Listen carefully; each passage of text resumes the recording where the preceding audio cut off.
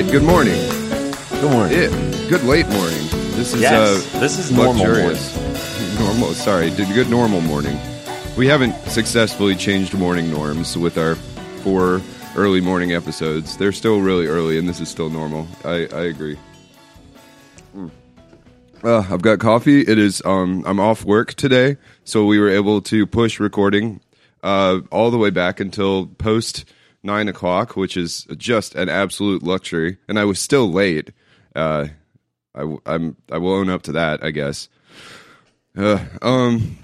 I'm awake all the way, so you don't have. I not that I listened to the entire episode, but I'll listen back to pieces of it, and it is interesting to hear my voice transform from person who just woke up to sort of awake person over the course of an hour.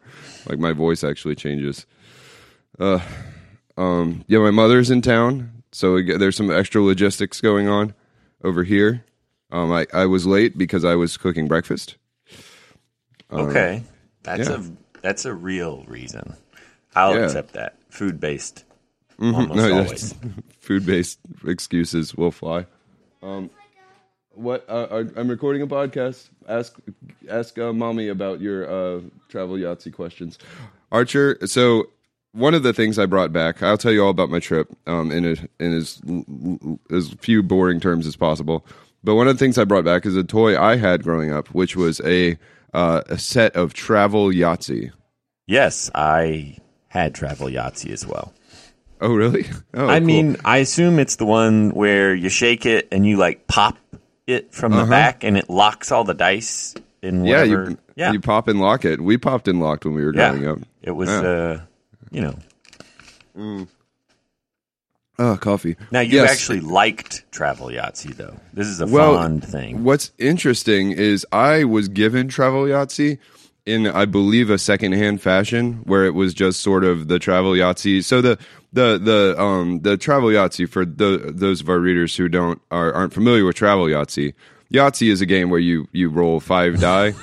Travel Yahtzee, the dice are suspended within a sort of like a frame, a little row, and you turn it upside down, and there's 5 circles, and each of the circles is just big enough for the dice to move around, but not enough for it to fall out. So you turn it upside down, you like rub it on your arm, and that rolls the die, and you flip it back over, and you see what you got, and then you can snap the bottom end, and it kind of pushes the dice up into the hole just enough for it to be locked, so you can sit there and like fix the results of 3 dice, and then continue to do the upside down rolling thing. I got travel Yahtzee in a baggie with a pad of Yahtzee paper, and no one taught me how Yahtzee worked, so I remember just sort of trying to infer Yahtzee rules on a road trip, and generally being pretty uninterested with it. So Archer has already been really into Yahtzee and has a little Yahtzee game we got him because that's like 100% up his alley. Okay. So I was able to hand him my travel Yahtzee, which is 25 years old, and has a almost completely unused pad of Yahtzee scoring paper with it. I'm still not used to using multiple decades to describe things I've owned. Yeah, I do it. Having to say, 20, 30 years. I get really grumpy about it. I'm already the like dad who's like, take care of, like, I'm right next to me is a copy of Calvin and Hobbes, the indispensable Calvin and Hobbes, and next to it is a stack of about 30 pages of the indispensable Calvin and Hobbes that have just separated kind of from their bindings. Yeah, it's sort of the glue. I dropped it. The glue has just kind of aged, like it. Nothing's. So ripped. You're mad at. I mean, it's not necessarily that it was mistreated. You're mad at the passage of time. I'm mad entropy. At the inexorable march of time is the primary thing that I'm mad at most of the time. For just sure, seething under the surface. I think it's probably true of a lot of people. We just avoid it. Yeah, like I can't for all the books that have gotten ripped, especially when the kids were younger. This one, it's this book. This book has just sort of a peaceful disintegration. Like they didn't bend it, they didn't rip it. Archer just said Felix touched it and it came apart. And you know what? This book is. I bought this book when I was living in our first house in this is copyright 1992, and I'm pretty sure I bought it that year. So this is a 25, 26-year-old book, and I don't think that paperback comic books were necessarily made to last. And for the changing of times since Calvin and Hobbes was released, it is no less awesome and appropriate. Yeah, if anything, the only times that having read a bunch of this again recently because I adore Calvin and Hobbes, the only ones that feel even a little bit dated are when he tries to make like commentary about the television, and that's only because the complaints about commercials and TV shows have switched mediums. Like the meaning is still there. It's right. Yeah, and I was thinking that specifically is that those all still make perfect sense. It's just not as literal or one-to-one, but then it never was dependent on that. So yeah. Right. Way to go. Yeah, I mean now it would be the same thing except he'd be complaining about like bumpers in front of YouTube videos and stuff. Like the like grotesqueness of advertising is still around. It's just delivered differently. My kids can't. I mean, this is everyone's kids probably, but my kids can't handle commercials. Like they're like, where did the show go? What's going on? They don't. We almost never watch broadcast TV except for like sports. Calvin and Hobbes, though, man, I as an adult, like reading through this, and my sisters, somebody at Christmas gave me the newer book that they put out recently. Are you familiar with this? I don't think I am. Like in the last, I don't have Chrome open. I'm not going to pull it up, but the last couple of years, they put out a book that is sort of a retrospective on Calvin and Hobbes, and has little sections about each character and some of the motivations and stuff like that. I highly recommend it. I mean, it's the same form factor as the later Calvin and Hobbes books, like There's Treasure Everywhere and stuff. Mm-hmm. And it's just a really nice sort of end cap on all of that. And as part, and by the way, you get to see like early Calvin, like the early draft Calvin who had hair over his eyes before he made his hair go up and. It's very strange to see like kind of derpy Calvin, and like they talk about like what the early drafts of the comic strip and some of the other stuff Bill Watterson did, things like that. But what it got me reflecting on was how meaningful Calvin and Hobbes was to me as like a 7-year-old. You think that's about the age? Seems around there. Yeah, well, for me, there's a very clear delineation because we moved to Pensacola the summer before I turned 7. And so, I had a neighbor named Nick Merchant, and Nick Merchant is the guy. He was like a year older than me, and he introduced me to Calvin and Hobbes as well as the X-Men and a number of other things. And he had a Nintendo, so I'd go to his house, and I wouldn't play Nintendo because I was terrible. I would watch him play Nintendo. You were terrible at Nintendo?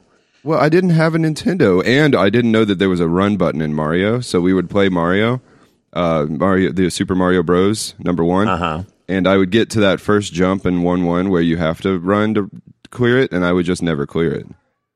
And then it would be someone else's turn. Right? That's a thing that happened. That is, I believe that. Yeah. So the guy with the Nintendo also introduced you to Calvin and Hobbes, and this was revelatory. It was. The Calvin. There's certain aspects to Calvin and Hobbes that I've never stopped and thought about what it was missing. Calvin never has a birthday, right? Like the Calvin has the cast of characters in Calvin and Hobbes is extremely small. Ultimately, like they're one-line characters, like his baseball coach and stuff. But in general. Right, he doesn't have a sibling. He has one neighbor friend, Susie. You never see Susie playing with other kids, almost never. So, is this some of the stuff that was brought up in this new book, or were you just noticing? I had already been thinking about it. I mentioned the book because it's like a good. If you want to go back and like reprocess Calvin and Hobbes, I highly recommend getting that book.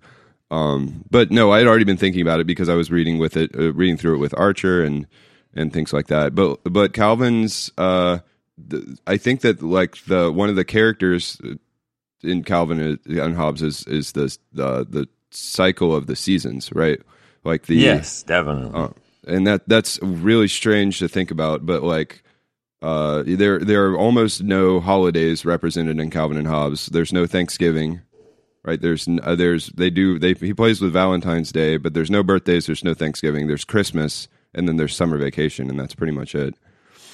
But it was hugely informative for all of us, like how we treated summer, like how I personally thought of like time passing. No, to go back to the inexorable passage of time, I think like weirdly Calvin and Hobbes for me as a 7 to 11-year-old helped me understand like how time is a flat circle, basically. Well, it's true, and it is an odd thing that kids have to absorb at some point, and I think it happens around then. You just take it for granted, but that concept of things change, they're not going to be the same, and just, I don't know. It's a very big thing to have to absorb. So that sort of familiar format and everything that was and that mirrored it, I think it's really good for kids to get in that way, and maybe that's why we liked it. Yeah, well, it's that everything is going to change, but also there is a predictableness, there's a familiarity to like each season and things that happen in each season and stuff like that. Right. So that part of life is cyclical enough that it keeps us from going insane. There's 4 seasons and they repeat. There's not infinite seasons. That would be frustrating. Well, we have Florida has sort of like one sort of mildly bipolar season. That is a weird. That's an interesting and important detail. As Calvin and Hobbes goes through very Midwestern, like here's a touch of summer and spring and fall and it's going to rain and then snow, and really in Florida that was all hypothetical. It did snow the winter of 1993. Was that it? I mean, I remember. Yeah. I think that was it. I want to say 93, 94. It snowed in February for like a morning, and it was all gone by 2 in the afternoon. I remember it snowed. So it snowed on Christmas Eve one time as well, but it was more of like a dusting. The snow you're referring to, it actually landed on the ground, and you could make a dirty snowball. But our neighbors built a 8-inch tall snowman. I remember that much. Several years later, it snowed on Christmas Eve, and it was actually quite magical. It was that just very light. It was a nice day, a light drifting snow. Didn't stick, but it was a major event. And I had a next door neighbor with a Nintendo as well. And so I was excited, and we were outside, and I ran over to talk to Brian, and his family was a little different than our family. They were more of maybe indoors type. Anyway, I run over there once in a lifetime, twice in a lifetime moment in Florida as a kid on Christmas Eve. And Brian opens the door and he's like, "What's up?" And I'm like, "Brian, it's snowing. You got to come out here. It's incredible." And he goes, well, we got to finish playing this game of Risk. So I think maybe I'll come out. I'll check it out later. And then he closed the door. And I was just confused, was taken aback. I mean, I was a kid, but I was like, what? So that's always stuck with me. I mean, like, Risk. It could have been anything, though, at that point. It could have been like, the bacon's getting cold. I want to finish eating breakfast and take a nap. So, no, I think the Risk detail adds a couple other questions, actually, which primarily, who finishes a game of Risk? Like, right. Risk it may have been completely fabricated because they knew very well they weren't going to finish. Oh, so this is now you're assuming that Brian maybe had ulterior motive to close the door, and that was the best excuse he could think of at that moment. No, I 100% believe his family was playing Risk, and the level of playing a random board game and snow outside just had no differentiation in his mind. It was quite interesting. Risk is there's a moment there. Aside from Risk kind of being random enough to be useless as a strategy game, there's an inevitability to Risk at some point where you're like, okay, we're done. You took over the world. Let's go do something else. It's not quite Monopoly in terms of a game that no one finishes, but I feel like it's pretty close. Yeah. It's better than Monopoly in that sense because of its random nature. It can snowball into complete annihilation, but it can also stalemate itself. So it's bad. Now, I remember loving that game as a kid, but I think it was more the concept of it, and it wasn't the details. And then I played it much later with one of my younger cousins, and I had strategies, and they were pointless because he would just roll sixes. Yeah. And so I quit. Like you're saying, I literally quit, and I said, I will not play this again. This game insults my brilliant strategies. My brilliant strategies are too complex for this primitive nonsense. See, I bought early in our marriage, prior to owning an Xbox 360, which I was very resistant to buying for a long time. We bought board games, but like this was before you could buy Dominion and Carcassonne or whatever in Target, right? There's not a lot, unless you knew where to go online. You weren't going to go find a good board game. And so I bought Star Wars Risk, because heck yes, Star Wars Risk. That seemed like a great idea. And we played it like once or twice, and I was like, Risk is bad, actually. And then we went back to playing Rummy and watching David Letterman, which is how we spent our evenings prior to kids and video games and stuff like that. We were really exciting. Really high leverage. That sounds exciting, especially the fact that it was like a regular occurrence. So yeah, I mean, in the first couple of years of our marriage, I actually think, we had a Rummy scorebook, and Shannon would wipe the floor with me on a regular basis, and then we would play Rummy. All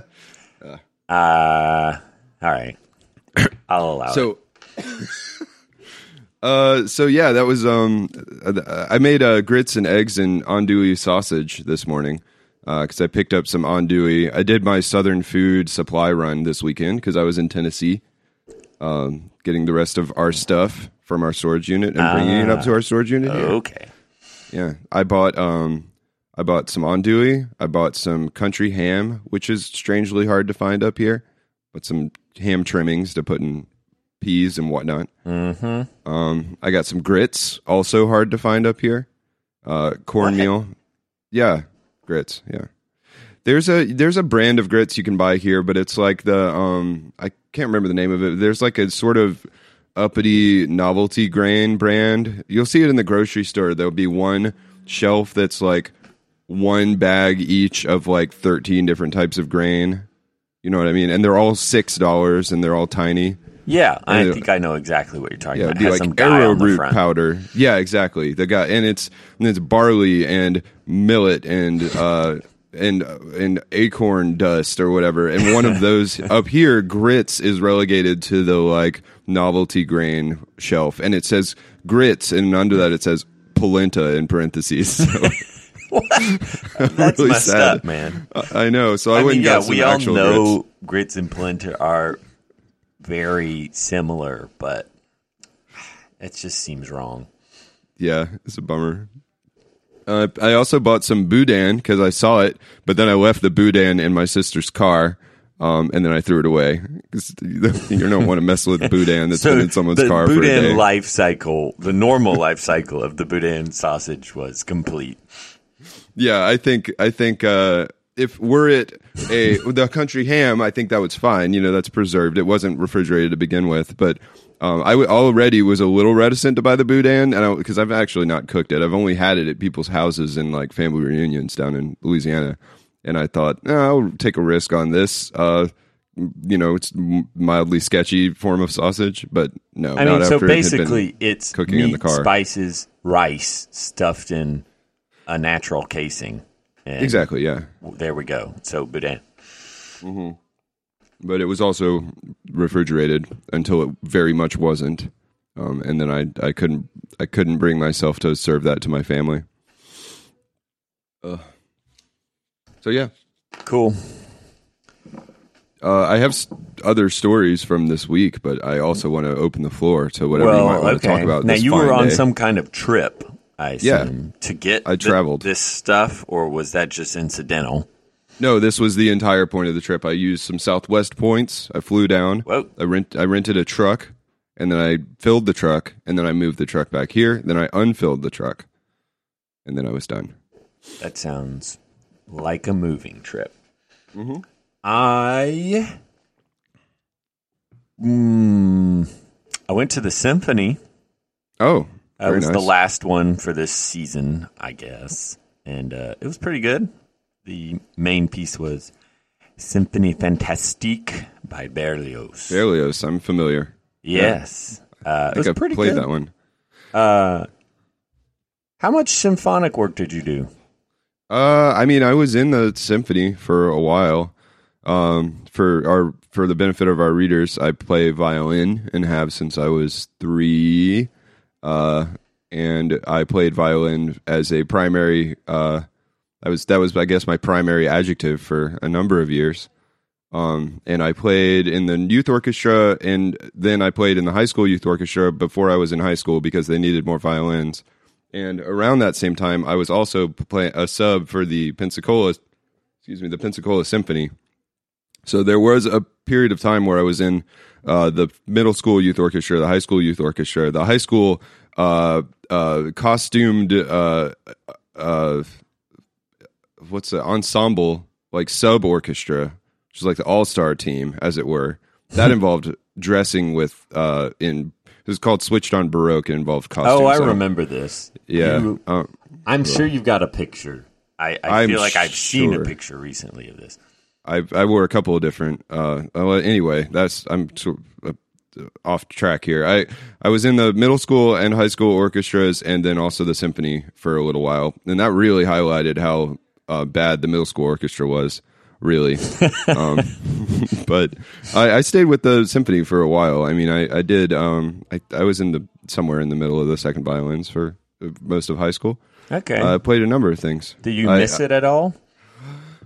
I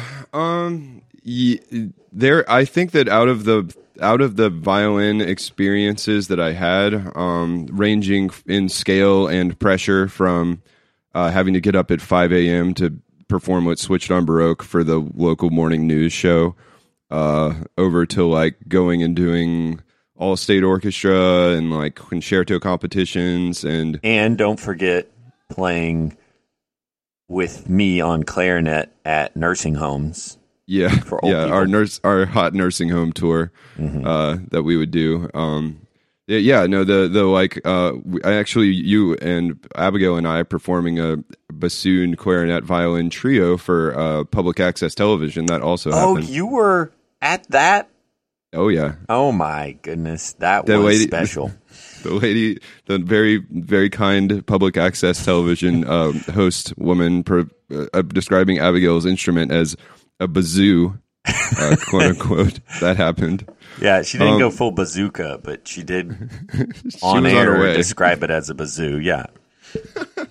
I think that out of all, like, I've listed 20% of the formats of violin experiences that I had. I think the one that I do miss the most is the symphony and everything up from like chamber music up to symphony, like being a part of something.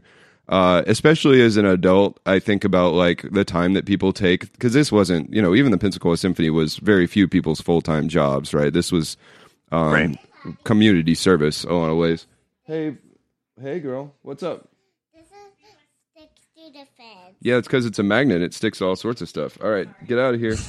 All right. Oh, by the way, I had to comfort Archer earlier because he was distressed. He invented a new rule for travel Yahtzee. He thought it was a rule. Since the dice were in a line, he thought that you had to get a straight, like, in order.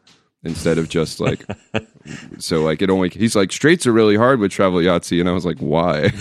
It's like, no, the dice have to be in order. It's like, buddy, you got to follow it. Very much. The rule he would invent the rule and then follow it. Be oppressed by it. Impressed by his own rules. So yeah, I mean that was a long way to answer. Like, yeah, I totally miss the symphony, and I think as an adult, the thing that I respect about that symphony is how much of everyone's time it takes to, you make a couple $100 or whatever, but it is a community service. Now in a city like Chicago, that is not the case whatsoever, right? This is they have a international quality symphony, I'm sure. I just haven't seen them yet.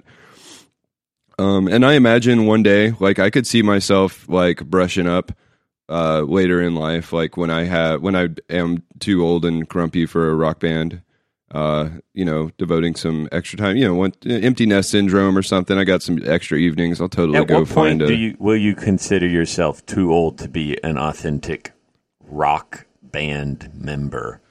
I hate to throw the rock band under the bus. I think I could probably do both of those things and it would be fine. I was, so never is my answer to that. All right. Yeah. But I mean, yeah, I do kind of wish I had some time. It is very time consuming. Like the symphony performance is, a few practices and then a weekend. Like you're sacrificing a lot of time and I can't do that right now. But I do miss it. I miss it. Pensacola Symphony hasn't fallen off. I didn't know a lot about it back then. I imagine it's gotten better. But You're right. They can't pay enough to make it a job, but most people who play in there are playing because that's what they want to do, and they need to make as much money doing it as possible. But also probably that would be that I want to do this, and then all the things they have to do outside that, which are gigs and playing with multiple symphonies. I mean, I think that's your main group of people. Yeah, I mean, I am. I speak as someone who's not a professional musician, right? So, like for me, for a fair amount of people in the symphony, they're doing it out of desire to do it, and then there's other people who that one thing isn't going to pay rent, but they're like Abigail touring and playing with a bunch of different symphonies and things like that. It's one piece of a bigger puzzle of scraping it and making it work. Other than the time it takes to do well at just being in a grand symphony, like one of the big ones that pays quite well, it is a insane level of commitment to be a working musician. I mean, yeah. Well, it just doesn't compare to other types of jobs that I know in common people.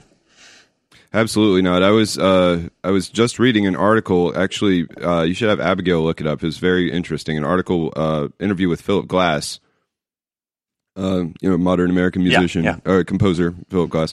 Yeah, he's American, right? Yeah. So he talked about how everything worked out for him, and he's like 81, I think. Like he's very. And this article he's very reflective, and he talks about moving to New York, and he said at the time, and there's socioeconomic intrigue here, really, especially in the age of Uber and Lyft and all that stuff.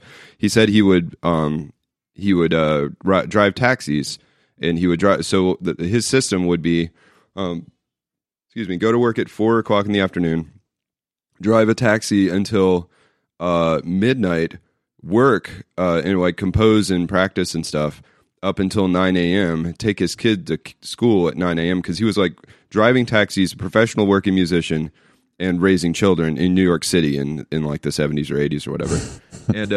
And he said he only had to, because of how well it paid, and he said it was a relatively affordable city, not like it is now, and he could afford to raise kids and do all of that stuff on a taxi driver's salary, working 4 or 5 days a week. In New York. So it was remarkable to hear him, to hear that was even a thing that was possible, and think about like how lopsided the economy is in places like that now.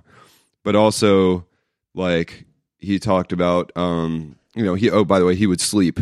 He would sleep after that, well, right? So he had a complete reverse schedule. So because he had to get his kid, so he'd drive taxis until the early morning, compose, take his kid to school, and then sleep from like 9:30 to 3 or whatever, and then do it again.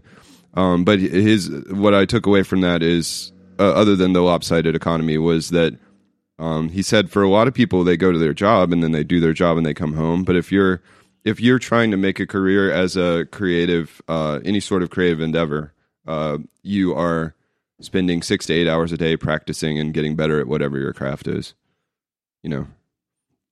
and like that's just not the case for somebody who just works in insurance. Yeah, you wonder, because it's not something many people would do just because they chose to do it. Like in a job like mine, it's more, okay, here's the level of effort, here's the pay. There is some consideration of, is this something that I want to have said I did? But it's a little more direct. There has to be almost no one who does music or creative arts for life that made those calculations. Yeah. Well, you can't, right? Because there's no tit for tat, really. Right. So it's at once impressive, but it immediately tells you something about that person as a person, and it doesn't always seem to make sense because of all the musicians I know, they're not all as similar as the stereotype might indicate. They're all over the board, but then there's that one thing about them somewhere that they're doing that because it's what they want to do. So, I don't know. Yeah, that struck me. Like, I didn't respect that, I think, when I was younger. But there is at any point you could hang it up and go get a job, right? Mm-hmm. Yeah. Like, or in the case of Philip Glass, like he could have gotten a 9 to 5 and he could have gone to work after he dropped his kids off, and then he reoriented his entire life around what worked, around his music. And like, yeah, he could have moved to Topeka and sold cars or whatever. But he didn't let himself do that. I mean, Philip Glass auto sales. I went and listened to a bunch. For someone who like has all of this like really formal violin training, I didn't get any like music culture training. So like Archer's learning the circle of fifths now, and hell, if I ever learned the circle of fifths, I don't know anything about the circle of fifths. Really? You didn't? Yeah. I will say there is a problem in broader education that I see, that I encountered in musical education, which is that we come up with these ways to understand things and we just throw it at everybody. And it is an effort to figure out where somebody's going to really click with an idea. But yeah, we lean too heavily on these setups that do make sense. But Circle of Fifths reminds me of that. At once, it is literally just how it works, and it's interesting. But I feel like I was never pushed past that to like come up with a way that it made a practical like sense to me. So yeah. Yeah, it's a weird. I mean, this applies to like all art, the like whole know the rules to break it kind of thing, right? And the Circle of Fifths is a decent example of that. I might have a different attitude where I raised with more music theory and like music education. Like my original point was just like I never listened to Philip Glass because I never was in a music class where someone told me to. So a lot of my knowledge of classical music is actually firsthand. It's like, oh, I know this. I know the Conus violin concerto because I played it. Yeah, or like I love Sibelius symphonies, and the reason I love Sibelius, I think it's number 1, is because playing that thing was one of the most excruciating like experiences of my career in the symphony, where like the way that thing is written, toward the very end, it requires everyone to not miss a note because the entire orchestra is like lurching together And like if anybody screws up anything, it ruins like this like magnificent moment that So anyway, you're like primed to actually appreciate music because I don't have all of that necessary knowledge. I have to hear what people say about it and then try to work that out. Well, it's experiential context, but like I don't have the music theory context. So while there are times that all of that comes together in a way that really makes sense to me, or there's things that I find particularly moving or beautiful, there are absolutely entire blocks of music that I played that sounds like someone just writing some random stuff for a while. Like I'm not, the middle of like a Schubert piece or something, like especially like mid-romantic music to me, like that stuff just sounds like it sounds like someone put programmed a computer to just go at A flat for a while until we do something else. Yeah, it sounds like you thinking back on a piece, you might feel that, oh yeah, here's the structure, that's this, I recognize that. But while you're listening to ones like I think you're referring to, you feel like they're killing time a lot. Yeah. They're like, okay, we have 3 things to do and we will put stuff between them.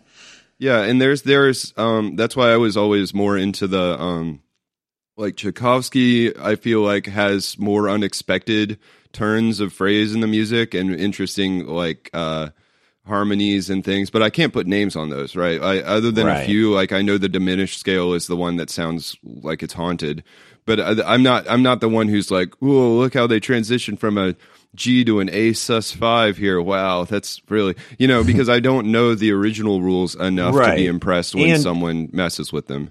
And I try to think, I don't have to like all of the different styles of music, but when there's enough evidence that something is unique or good in some kind of context or substance, in this case, let's say symphonies, and I don't get it, like, why am I listening to just filler between things that I want to listen to in this piece? I at least give the benefit of the doubt that I don't know the subtleties and I don't have all that background. Like you're saying, the theory subtlety, or like you were also saying, the experience of actually playing it gives you something. So I might liken it to, I may have brought this movie up before, but Blade Runner 2049 is the new one. Sure, yeah. It looked a little bit like an action film, so people went to it. And it was very confusing to them because there were maybe 3 action scenes that were really engaging. And in between was a lot of silence, people looking at things, short dialogues, just pans of like color fields and different things. I loved it, and I was engaged more in those moments. But it was because I had that background and that interest, and I had put a lot of thought into that throughout my life. So I don't want to be the guy who thinks Blade Runner's bad because they just didn't have that background. Right. And so, I mean, you know what? Some music may be just, uninspired. But there's that, there is that chance, I guess.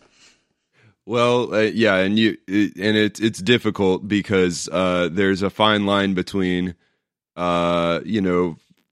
recognizing that you like something that someone else might not like just because you have more context, and becoming a guy who's like talking about wine mouthfeel. Like at some point, you understand. Like at some point, you could find yourself seeing value where there's.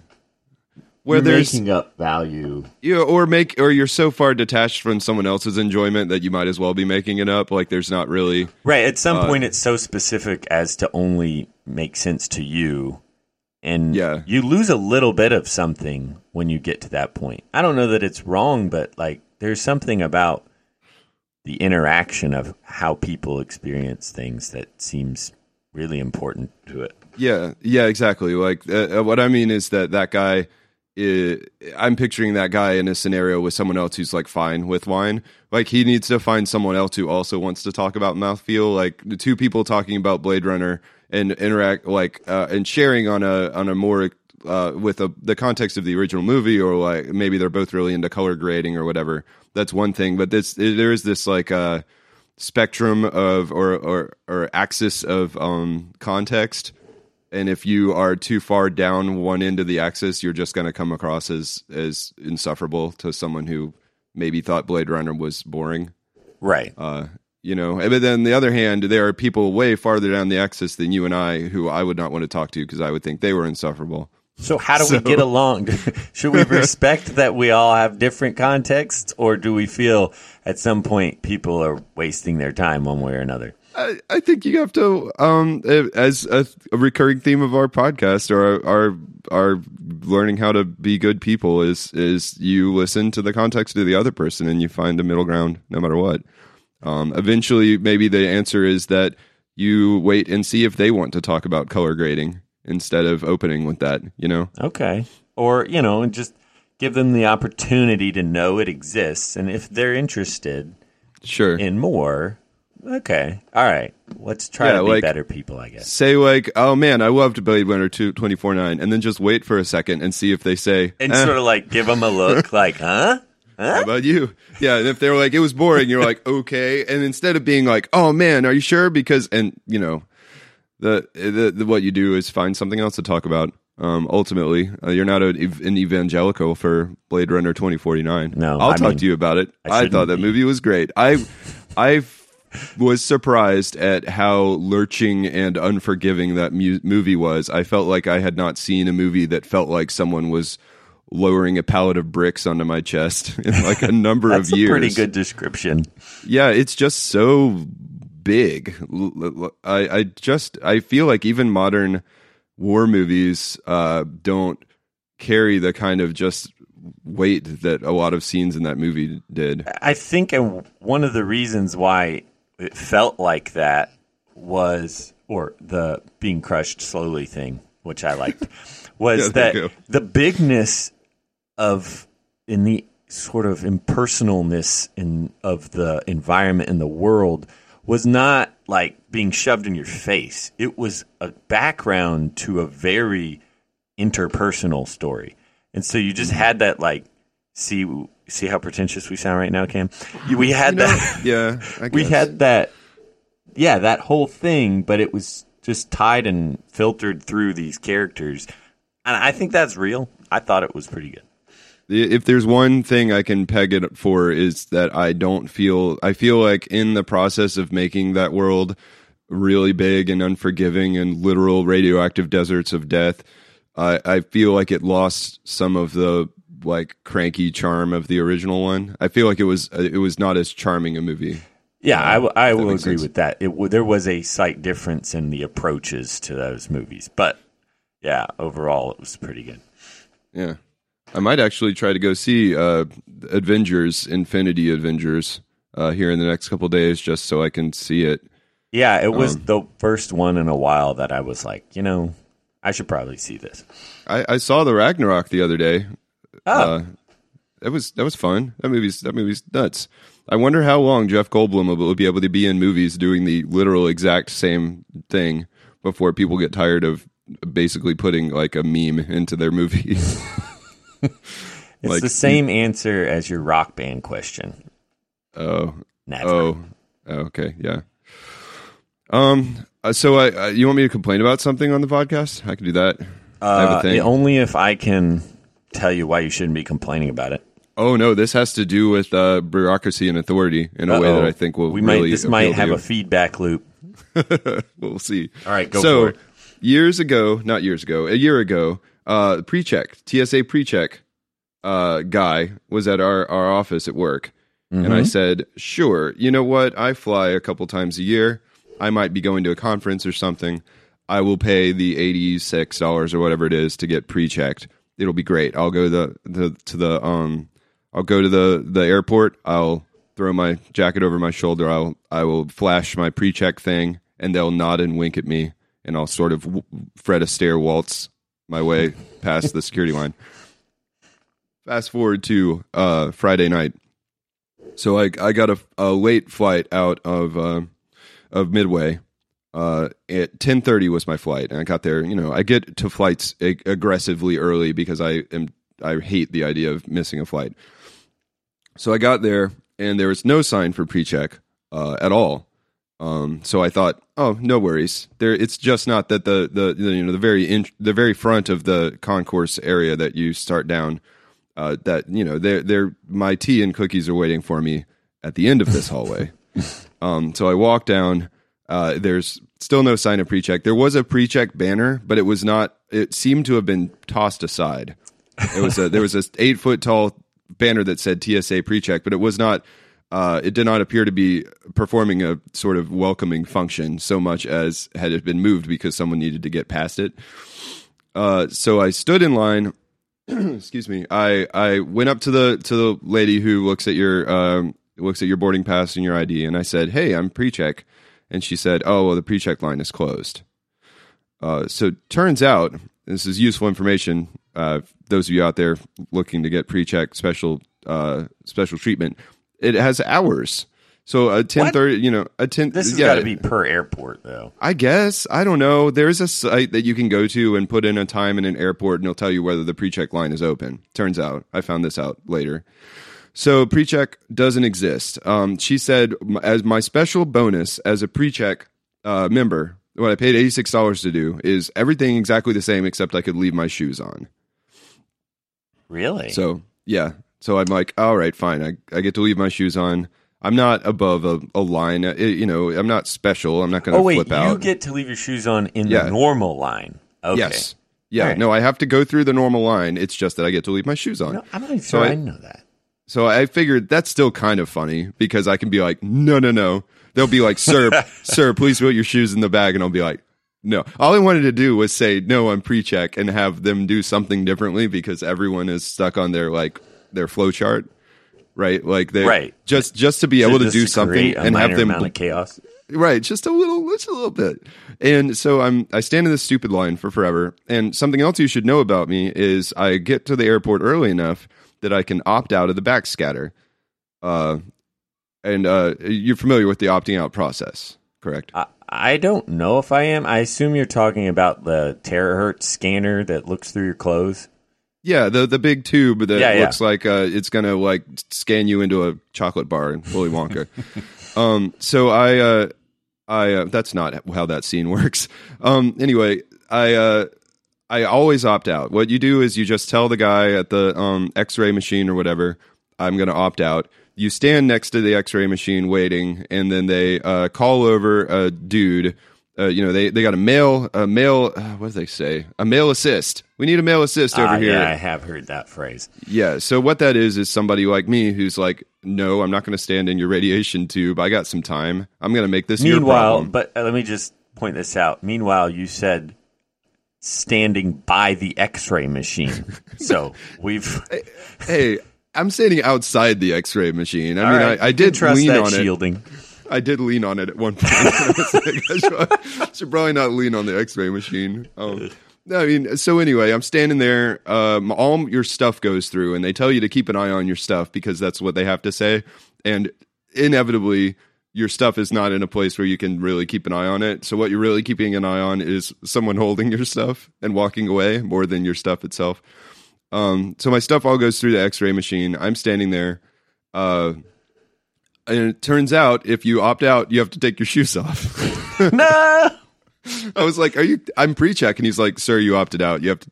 This is like the end or beginning of a less exciting Curb Your Enthusiasm. It was very Curb Your Enthusiasm-y. Because I stand there, my shoes have gone through the thing. So now I'm standing on the cold linoleum with my sock feet. And as I'm standing there, the square, I want to say square jawed. She was that sounds critical of her looks. It was more that she was very stern. There's a very stern faced woman guiding people through the backscatter. And at one point, she, I guess at some interval, they send people through the metal detector instead. Who knows why? I don't know. Maybe the metal detector company wants to make sure they're not left out. But I was like, I'll walk through a metal detector. Shoot. So I was like, hey, can I? And he's like, no, sir, you opted out. Please stand still. So I was trapped.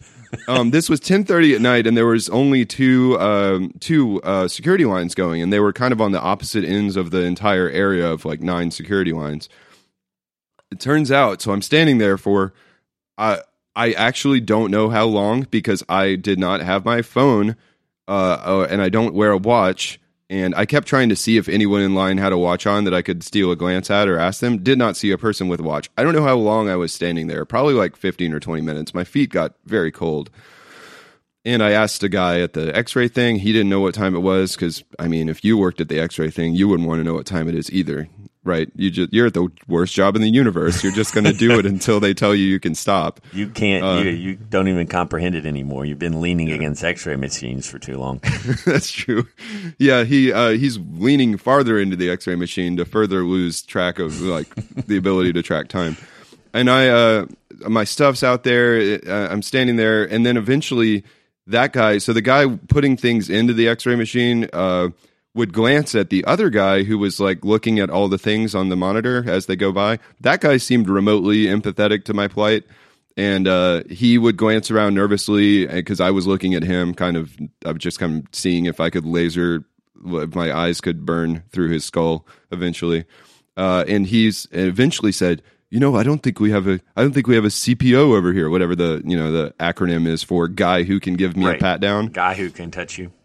Yeah, so there, I stood there for 20 or 30 minutes at least, because eventually when I did get through all of this, I got to my flight right as it was boarding. Let me skip to the end. I did not miss my flight, but it was an excruciating experience. Eventually, they closed down the other security line, which is where I guess the one guy who could do pat downs was located, and then he came over and gave me the full pat down, and I got my stuff and took off.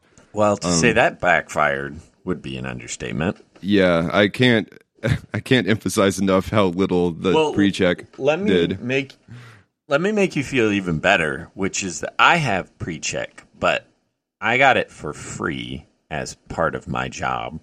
That's understandable. Yeah, and it is maybe less useful than you think, because situations I've encountered, I haven't found one that's closed. There are airports that didn't have them implemented, but now I think they've got that covered. I've had lines where the pre-check line just filters right into the normal line, and there's been as many people in the pre-check line. It's like those, it's just a placebo line. Makes you feel important, I guess. I don't know. Maybe I had kept my shoes on. I'm not sure. Also, and here's my favorite part, you randomly can be removed from pre-check as a hyper-random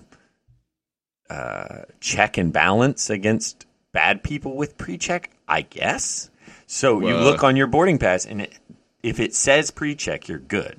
Because I went up one time, and I'm like, hey, pre-check, and they're like, it's not on your boarding pass. And I said, well, I signed up for it. I bought it. I assure you I'm pre-check. And they said, well, it will randomly deassign pre-check. Unpre-check you? Oh, so it's not. I was unpre-checked. They're not physically pulling you out of the line. They're like taking it off, literally taking it off your boarding pass.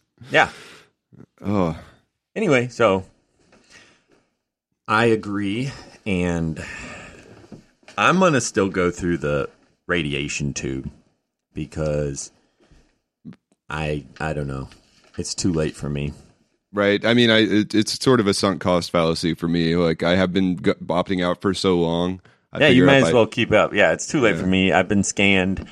I'm either going to die or, get superpowers. Lose track of time. I don't know. Yeah.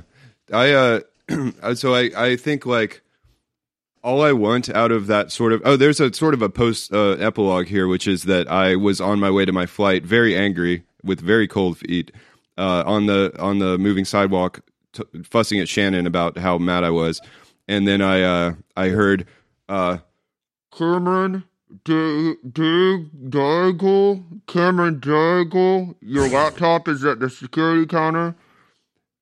Did that come through? I heard my laptop. Cameron, someone attempting to say my last name, telling me my laptop was at the security counter. I had left my laptop. I went all the way back to the security area, and I said, "Hey, good to see you guys again." And they did not think that was funny.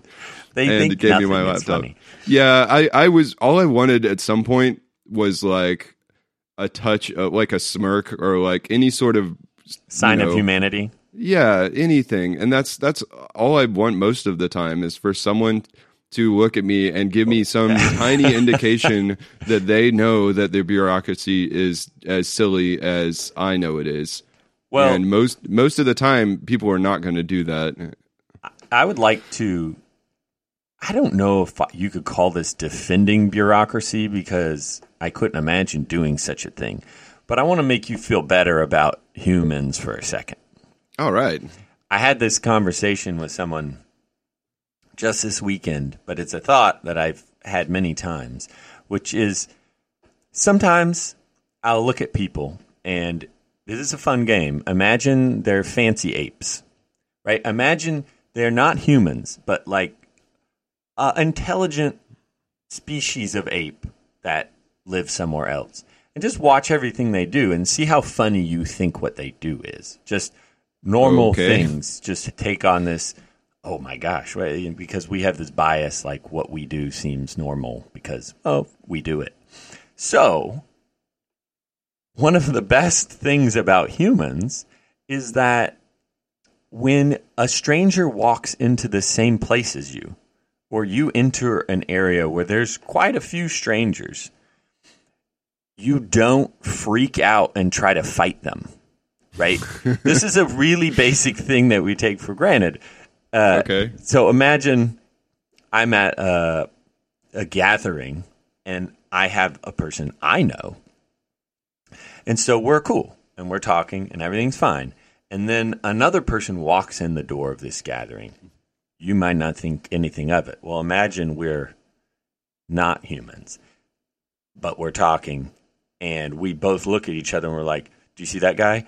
I see that guy. How do you feel? I feel very threatened. And we might like just throw a piece of bread at him or something and just act a little agitated. And then we're like, we should probably act like we're going to kill this guy just in case he tries to kill us. And then we would do that. And, it would be really awkward at cocktail party or any kind of gathering at all, much less standing in line at an airport with everyone you don't know. So it could be a lot worse. We don't try to kill each other on sight. I think that apes are probably terrible at standing in line. No, humans. I do sometimes think about that. The ability of people to kind of bottle up minor frustrations and tolerate things. My mom. So. By the way, I think that if you threw bread at someone in a restaurant, you probably would end up fighting them. Well, that's the problem. It escalates, but right. I couldn't stop it. Yeah, the escalation would totally still happen, but thankfully it doesn't usually start. I have heard that males will a typical male behavior. I don't remember where I read this. Is you will turn and look at whoever comes in a room. Females typically don't do that. Really? This is a general thing. Again, I'm not sourcing this with any particular item. I feel like I read it somewhere, but I definitely do that. If you see a male instinct and you see something out of the corner of your eye, just to look at it and case it. I do that. I put my back to walls. I do that too. I try all the time. I need to have like the room in front of me. If I'm in like a restaurant, I absolutely hate having the waiter come up behind me. Or whatever. I need to be fit. Like Shannon knows this, and she always lets me sit down first in restaurants. Exact same thing with my wife. So at the very least, we can see that, like you're saying, we're controlling some very deep instinct. Sure, it's there. It's there. My mom was trapped at the Denver airport when she was on standby. She just told me this story, but by the way, I drove up in the moving truck with my mom, so we talked for a long time. And she was on standby flying out of the Denver airport on Delta when Delta's systems went down a few months ago. If you recall, like everything went down super hard to the point where she said people were coming in to work because they hadn't been notified that the systems were down, because the systems to tell them to not come to work because the systems are down were down. Not good. Yeah, so there were all these people trapped in the airport, and she said she was in the Denver airport for 18 hours or something like that before they snuck her onto she got that she actually got that wink and nod, basically, like the bit of humanity that we pine for. So there was a lady who was literally marking seat numbers on people's boarding passes with a crayon. Mom doesn't. I said, where did she get a crayon? Mom does not know. But there was it was probably a crayon in used airport to, like, Denny's menu. Yeah, I think it might have been the one they use on, if it might have been like a grease pencil or something, like something they're using on the mechanical side of things. But she was writing people's seat numbers on a crayon, and Mom stood next to that desk for like hours, and eventually the woman looked at her and said, like, look, I got a seat, just get on the airplane. And she did, and she got to Atlanta. But when she got to Atlanta, she said it was even more dire. And you know how long Atlanta's concourses are? Yeah. She said there was a line to the information help desk that spanned the length of the concourse. There was a line of people that went as far as you could see down the concourse. And she said she did, for all of those people, like we're saying, there was not, it did not devolve into like a fight. But she said there was one lady that she saw like lose it, like break down and start yelling, but just like crumble. Like the human, our ability to not freak out and fight each other in a situation like that. We just direct it inwards until it crushes us. Exactly. This lady, it crushed her, and she was sobbing and like freaking out, and people had to console her and stuff. Mom ended up did not get a flight out of Atlanta after that. She actually, Dad booked her a hotel outside of Macon, and she drove to Macon in a rental car on 28 hours of being awake. And to give you an idea of how like hardcore my mom is, because she has a pulmonary therapist degree, something like that. Like she had a medical degree and did night shifts, and she did double night shifts and stuff. And she was like, yeah, I was up for 28 hours and I was driving, and I was like, man, this is challenging. But she's like, it was good to know I could still do stuff like that. She was like, it's good to stretch the muscles a little bit. She's like, I've been up longer than that. She's like, eventually you get up so long, you're awake so long that you can't sleep. And then you're in trouble. And I was like, what? So like my mom has pushed those boundaries over the years, and she said she actually kind of appreciated knowing that when she needed to, she could still pull that kind of stuff off. She's holding it together. Oh, no one holds it together more than my mother. Strong lady, my mom. Well, it's nice to know that humans have something going for them. The ability to not rip each other to shreds when we enter a room, I think, is a good baseline for the TSA in general existing.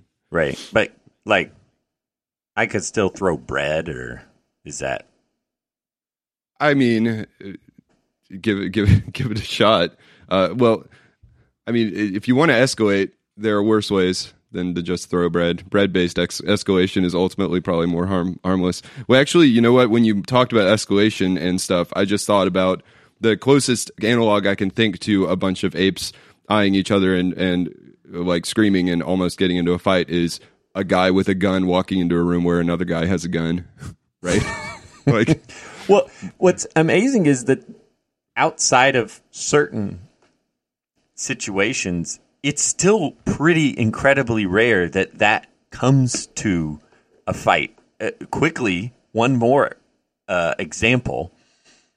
The worst one recently that I can think of is the protesters, the Nazis and the Antifa protesters. Sure. So you have to understand, I'm not going to get into the political aspects of this, but many of those people were armed with serious weapons. like large amounts of people who absolutely hated each other were armed with deadly force-projecting weapons. And they didn't get into a shooting war. There was violence, but I thought about that a couple times, and it's interesting, and it makes me a little bit less pessimistic about humans surviving into the near future. Well, I think that I genuinely think that people don't want to hurt other people, and isn't it? I want to say there's. I'm just rattling off statistics I don't have actual evidence for, but a number people don't actually shoot to kill. Yeah, they don't shoot at each other very much in a war, and I want to say they switched from sandbag targets to human-shaped targets after World War II. The military did, and then that affected used to it. Yeah, so there's actual psychological barriers that they sought to overcome with people. And it's fairly commonly known that when they're in combat, most people aren't just out to kill. You have this sense of protecting those people who you're with.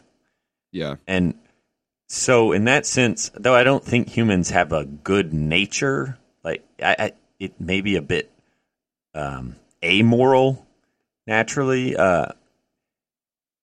it's not actively the other way. So I want to believe we can control ourselves, at least till we get our spaceships and can start a new place. Well, peace out, and then we'll have all these same problems on Mars with our... but Mars problems are cooler. Muscatania, or is that what he's going to name it? I don't know. Nah, forget that. I mean, if I have a whole planet, I'm going to go find my own little place and call it something cool. I look forward to visiting your hermit cabin on Mars one day. And then when I walk in the door, you'll throw bread at me. I'm going to freak out.